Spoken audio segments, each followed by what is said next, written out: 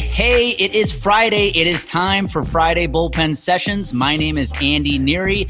Each week, I deconstruct my journey, my struggles through professional baseball to help unpack yours so you can live a life on purpose. I take the lessons I learned in baseball and help you apply them in business and in life. So if you're ready to join me, grab your glove, grab a ball, get ready to take the mound, and get ready to bear down to strike out the limiting beliefs in your life. All right, here we go. Hey, welcome back to Friday Bullpen Sessions. My name is Andy Neary, and this is episode 78. I'm excited this week. I'm going to get really vulnerable with you. I'm going to share a moment in my life that I regret. It's a decision I made that I had a much bigger and a much longer impact on my life than I think I realized. And it's going to be interesting. I want you to stick around and listen to this story.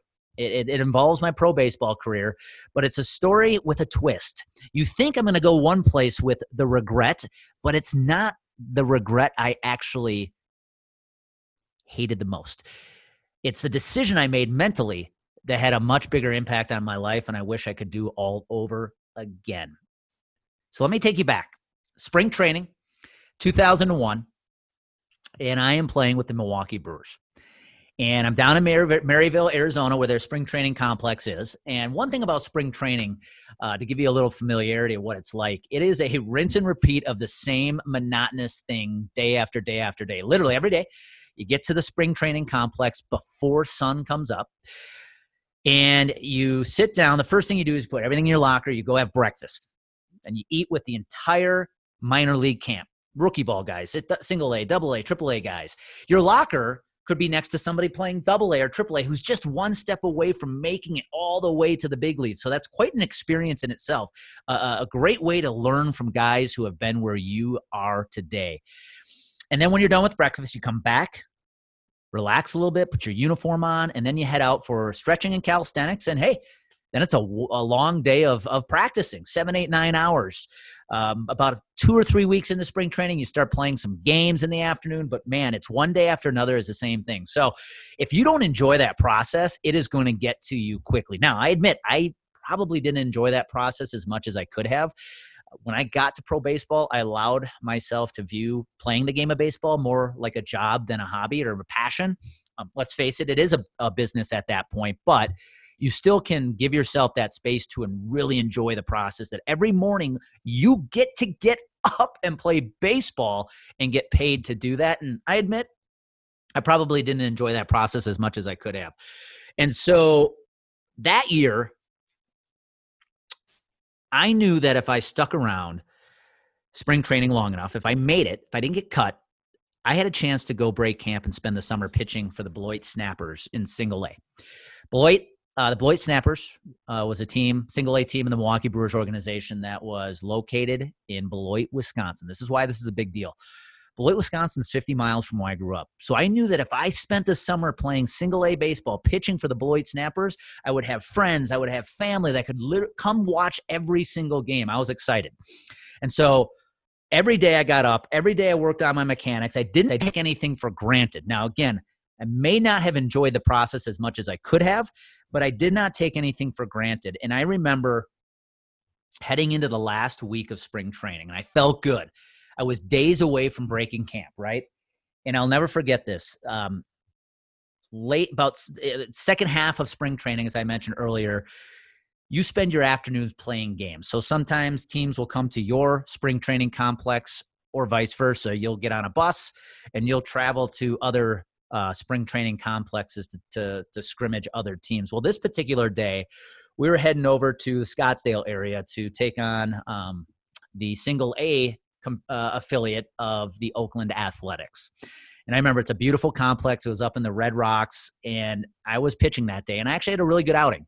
I think I went 1 inning, maybe 2 innings, didn't give up any runs, and I felt really good. Remember, a week left from breaking camp, and I felt strong about where I was headed, what summer was going to look like. I was excited. This was my chance to give back this gift that I had of playing baseball and give the gift to my family to be able to watch me play professional baseball on a consistent level, consistently, I should say.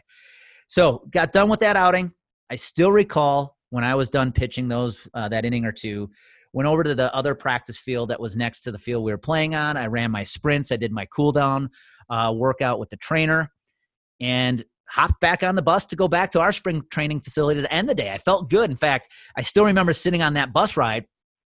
I was sitting next to Billy Hall. And if you are a Brewers fan, you surely remember Billy Hall. He actually spent a few years playing in the Milwaukee, with the Milwaukee Brewers, had some really good seasons with the Brewers, played with the Mariners amongst some other teams. But I remember that bus ride home, I was sitting next to Billy Hall, who at that time was playing double or triple A. We had a good conversation. And we got back to the facility, went back to the hotel, did my daily routine of just hanging out at the hotel, trying to find a place to go eat, all that good stuff. Well, the next morning, got up. It was like any other day, right? You hop on the bus before the sun comes up. It was about a 25-minute ride over to Maryvale. And when I got to the spring training facility that morning, something was different. You see, when I walked into the locker room, sitting in my locker hanging in my locker was a pink slip. And if anybody has watched the famous baseball movies, Major League, Bull Durham, things like that, and you always talk about getting the pink slip, that's really what happens. And so I looked at my locker. There it was. The pink slip was hanging from my locker. And it's a really awkward moment. I know I've shared this part of the story with you before because everybody knows what's happened, right? Everybody knows you're getting cut. You're getting let go. And so people are just kind of tiptoeing around you. They don't want to offend you. They pat you on the back. Guys that I spent the previous summer playing with are coming up saying, man, it's been a joy, because everybody knows what's about to happen. You are on the chopping block. And so I grabbed my playbook from my locker. And when you get the pink slip, what you got to do is you walk down the hall to the director of player personnel, his office. And so took the walk of shame about 50 feet down the hallway. And with my playbook, I walked into the director of player personnel's office. I'm forgetting his name at the moment. And sitting, right there in front of his desk is a chair. And I sit down. Now, here's what's interesting about walking into that office that morning. When you sit down and you're getting cut, not only are you talking to the director of player personnel, but to his left and to his right sitting there are two minor league coaches. And I remember days after this meeting wondering why the hell they were there. And then it struck me that, I forgot. I am sure there are guys that upon hearing they've been cut absolutely flip out. So the coaches, one of which was my coach the previous year in Ogden, Eddie Cedar, who is now the third base coach for the Milwaukee Brewers, he was sitting to his left. So the meeting starts out. Eddie thanks me for my service and my time the previous year because I had helped them have some success in the playoffs, forgetting who the coach was on the right side. But in that moment now, I'm being told that I am getting cut. And what they do when they cut you is, again, they thank you for your time, thank you for your service. And then the next thing is they pass over a list of independent teams. Now, these are not teams technically in professional baseball.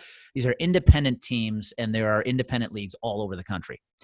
And I was told that, hey, pick a team you want to go play for, and we will make the call for you. We will give you a reference, and you can go spend the next summer or two playing in the independent leagues. And who knows, another team might have interest, another major league team might have interest in you and sign you to a contract. And so in that moment, that was the first bad decision I made. And this is not what I regret, though. This is not the moment I regret in my life. The decision I made there that I probably would have done over was, instead of taking them up on that offer, I said, guys, I appreciate it. I'm glad I got the chance to play professional baseball, but I already have my finance degree. I'm done with college. It's time to move on with the rest of my life. I mean, I was 22, 23 years old. And I look back and could I have taken a year or two to play some independent ball, enjoyed the travel, enjoyed the fun, not have so many responsibilities at that young age? Absolutely. So if I can give any piece of advice out there right now, especially if you're a young athlete listening in, enjoy the moment.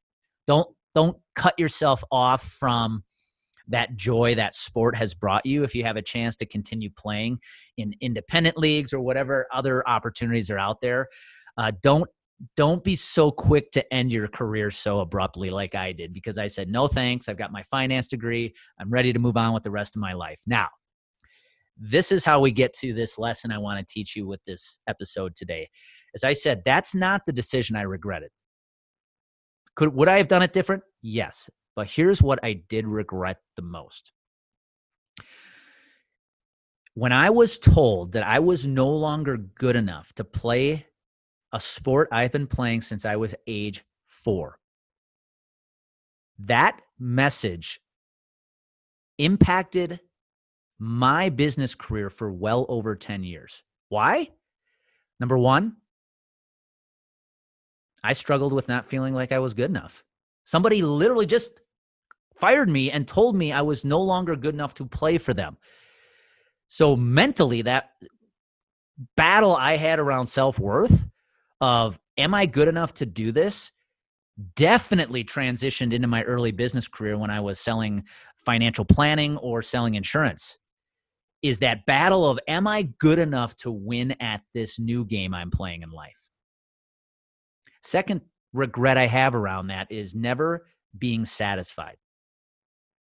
Instead of looking back and saying, hey, you know, what I accomplished as a 5'9" pitcher, giving myself the chance to play professional baseball, instead I looked back and regretted and didn't enjoy. I looked at myself as a failure.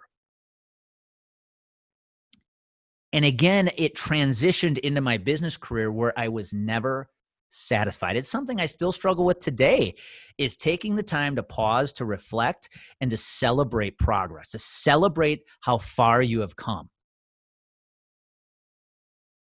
And the third regret I have is this. I know one of the biggest reasons I was let go back in 2001 was because of my stats or lack thereof. Whether it was my age, I was considered old for the level I was at in the minor leagues. My stats the previous year were good, but they weren't great. My stats on the mound in spring training were good, but they weren't great. And because I was not a high draft pick coming out of college, I had to be damn good to have a chance to stick around. And I wasn't. And I allowed that judgment of my abilities based on some stats, right? The fact I'm not being allowed to play in the Brewers organization anymore because my stats weren't good enough, that lasted well into my business career. That constant allowing others to judge me, allowing myself to compare my stats to others. Now, we weren't talking earned run average. We weren't talking strikeouts. We weren't talking wins, but we were talking sales. We were talking pipeline opportunities. We were talking about the amount of money I was making and the amount of revenue I was bringing in. It's no different. It's just a different type of stat. That's all. And so really, the message I wanted to share with you today is, looking back at that day I was cut. Yeah, I mean, it stings when somebody tells you that you're no longer good enough to play something you've played your whole life.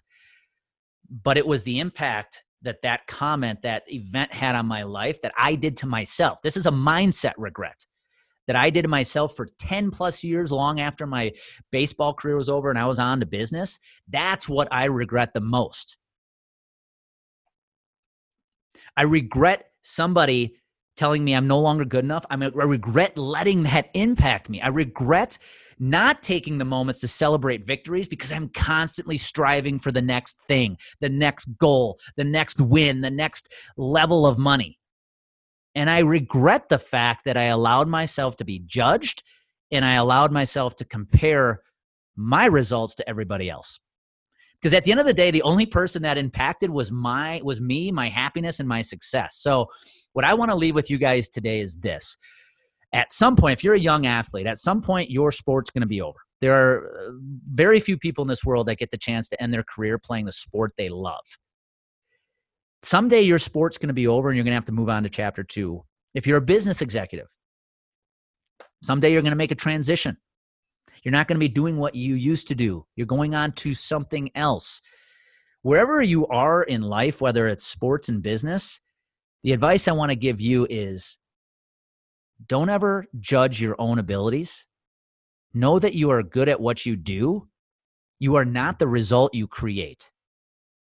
Number 2, be happy.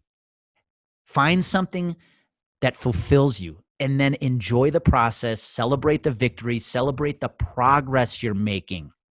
It's not about the money you're making. It's not about the result you're creating. It's about enjoying what the hell it is you're doing. And number 3, don't let others judge you and don't let that impact you. And don't get caught up in comparison. Because at the end of the day, it held me back from business success for far too long. And I don't want it to hold you back. So I'll leave that with you today. When that transition comes in life, whatever that means to you, just know you're damn good at what you do. Enjoy the process to whatever your next chapter in life looks like. And most of all, don't compare. Don't be impacted by other judgment. Just stay in your lane, and you know that your success is coming right around the corner. Because you know what happens when clarity and confidence collide? Action happens. Go make it happen today. Hey, thank you for taking the time to listen to this Friday bullpen session. If you are enjoying these episodes, please do me a favor. Go over to Apple, subscribe, give it a 5-star rating. And if you know of anybody in your life, whether it's in your family, personal life, your friends, business colleagues that you think would find benefit in listening to these episodes as well, do me a favor. Please share the bullpen sessions with them. I'd be extremely grateful if you did. And again, go out and make it happen today. Thank you.